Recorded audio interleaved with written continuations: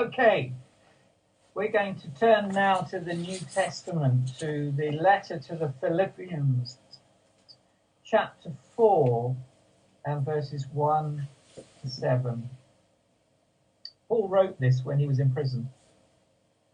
Therefore, my brothers and sisters, you whom I love and long for, my joy and crown, that is how you should stand firm in the Lord, dear friends. I plead with Euodia and I plead with Syntyche to agree with each other in the Lord. Yes, and I ask you, loyal yoke fellow, help these women who have contended at my side in the cause of the gospel, along with Clement and the rest of my fellow workers, whose names are in the book of life. Rejoice in the Lord always. I will say it again, rejoice. Let your gentleness be evident to all.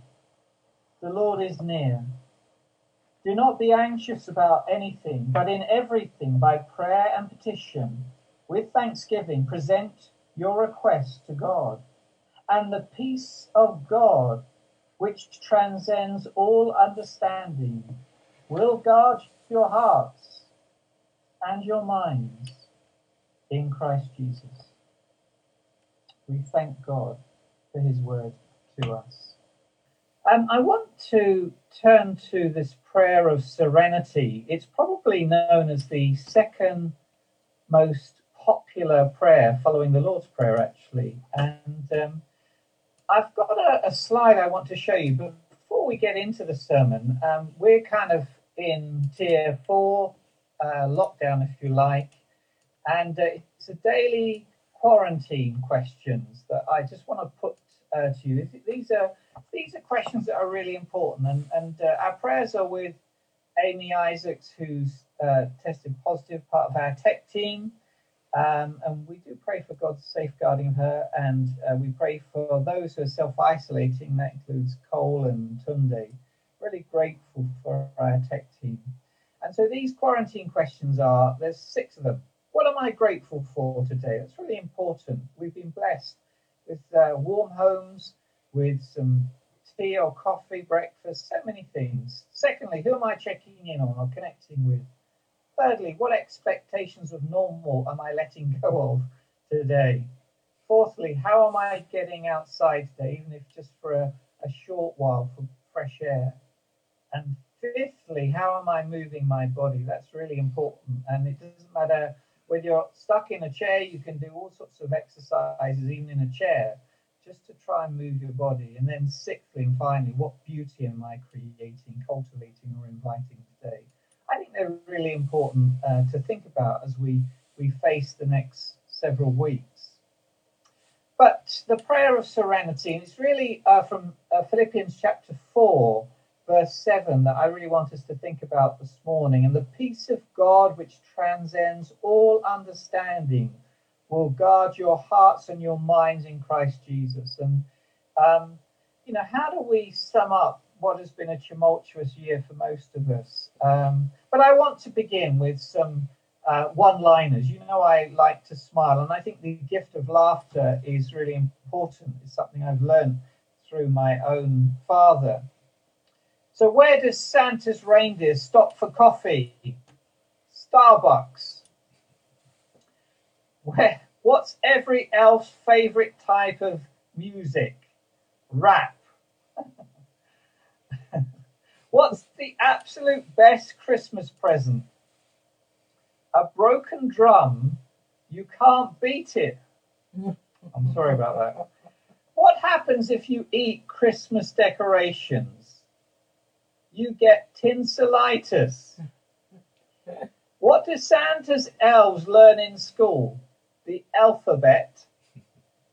What do you call an obnoxious reindeer? Rudolph. What do grapes sing at Christmas? 'Tis the season to be jelly.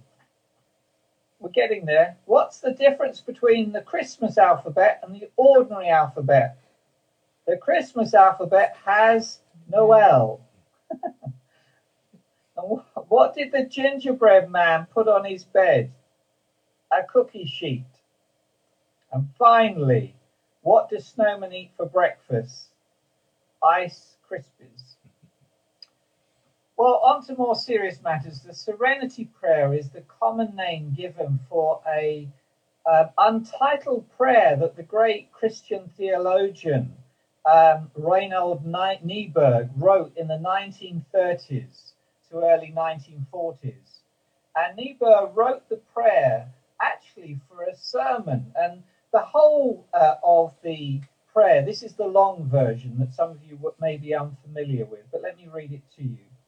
God, grant me the serenity to accept the things I cannot change, courage to change the things I can, and wisdom to know the difference.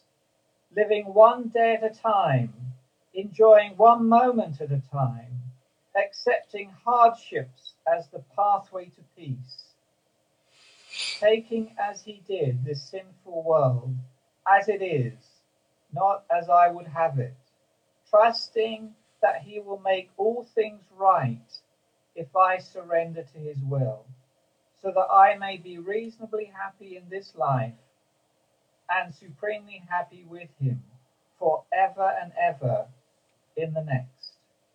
Amen.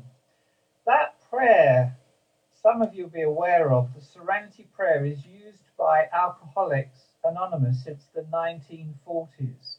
It's also used by Narcotics Anonymous and other 12-step programs. And the short version goes like this. God, grant me the serenity to accept the things I cannot change, courage to change the things I can, and the wisdom to know the difference. It's a powerful prayer, and I remember when I first came across it, it was a very uncomfortable prayer because there were things going on in my life when I was in my 20s. And Lord, grant me the serenity to accept the things I cannot change. And there were things changing in my life, and I didn't want them to change. So the first thing I want us to think about as we kind of wrap up 2020 and step forward looking into 2021 is be content. Be content. God, grant me the serenity to accept the things I cannot change. Serenity is a peaceful, a calm state of mind. The things in life that we can't change, but we can look at in a calm matter of fact. Whatever it is that we can't change, we must be content and know that God has it under control. Nothing happens without his approval. He is sovereign over all things. And then Paul wrote in Philippians 4:11, I have learned in whatever situation I am to be content. And we need to learn that contentment even in COVID-19 restrictions. We've got to come to terms with it. Otherwise, it's going to drive us underground. Be content. Secondly, the prayer reminds us that we need to have a boldness, to have a courage, be bold. God, grant me courage to change the things I can. And don't forget the Second World War in the Nazi concentration camps, hearing of the testimony of one who was being persecuted, saying that you can, this prisoner of war, you can torture me, you can hurt me, but you can't change the way I feel, that peace that God gives me, even in the midst of all this suffering. We should be bold and confident when we're able to make the change for the better. And it's been great to see things, even through the life of CBC. It's been great to see things through the life of Open Door, like the food bank, like serving lunches in 2020. The technology that's enabled us to connect together through worship or through remix or in the coffee and cake. We've been able to find new ways of connecting. God calls us to love. So if you can love others, that's the most powerful thing to do with courage, to step beyond our safe zones and love others. And this prayer is an expression of courage to build a new life. Life has changed for us. And maybe some of us have to start again from nothing, or we have to start without our dear and loved one with us. And there will be those in our business community whose businesses may fail and they may have to start again. We'll have to make new associations that can help us. We'll have to let go of old habits. And certainly this coronavirus has been a time of shredding, of finding out what we've been relying on. And sometimes those things are not good habits. They're not necessarily God. They can just be habits that don't have any life underneath them. And sometimes even church going can feel like it's just a habit, but it can be formless. And this virus forces us to reflect and think about our very lives and what's important and what's not important. And it has stolen things from us. Our time together, as the Queen remarked on Christmas Day, how we long to hug one another, to squeeze a hand, to be embraced. But we need a boldness. God's calling us to a boldness. He's with us. In Deuteronomy chapter 31, verse 6, it reads, "Be strong and courageous. Don't be terrified or afraid of them. For the Lord your God is the one who will go with you. He will not leave you or abandon you." God goes with us into 2021. That's exciting. That's hopeful. He does not abandon us. So we've got be content, be bold. Thirdly, we need wisdom. God, grant me wisdom to know the difference between what needs to change and what can stay the same. In James chapter 1, verse 5, it says, "If any of you lacks wisdom, let him ask God, who gives generously to all without reproach, and it will be given him or her." And we need to be those who seek and quest for Sophia, for the wisdom of God. And so some of that wisdom is repenting from bad habits, from sin. We will not be granted wisdom from God when our lifestyles are not honoring to him. We need to reconcile ourselves first with him and then seek that wisdom. And he'll give us the knowledge to discern what we can change and what we can't change. We need to put our egos aside. We need to move out of judgmentalism towards grace. It's often said about being judgmental, the things we're most critical of in others is the very things we don't see in ourselves. The psychologists call it projection. We project onto others the criticism, and yet it's sometimes the very things of ourselves. So the end of the year is a good time to do a spring clean, a spiritual spring clean of our lives and our attitudes. And, okay, we may not be into New Year's resolutions, but it's also an opportunity for us to review what are our priorities. Well, our priorities are the two royal commands: love God with all our hearts, with all our minds, with all our being, and then to love our neighbours as we love ourselves. And we can always do a fact check on how we're doing on that. Fourthly, God's will be done. That's the priority for every Christian, to do the will of God for them. God has a purpose and a plan for each one of us. And many people will struggle with the events of this year, and not just this year, but the very backgrounds that they've come from. There are hard moments in our lives, and sometimes we try and mask the pain through misuse of substance, whether that be alcohol, whether it be excessive eating, whether it be sort of titillation and amusements that aren't necessarily healthy, whether it be addicted to sex, or there can be many little addictions that we all have where we try and get distracted from the pain. And God's will is about accepting the hardships as a pathway to peace. And that's why this prayer of serenity is used in the 12-step program. It's accepting that we're in a bad place and it's facing the pain square on.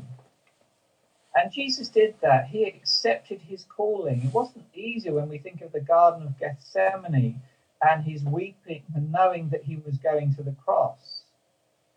But Jesus took on a sinful world and overcame it.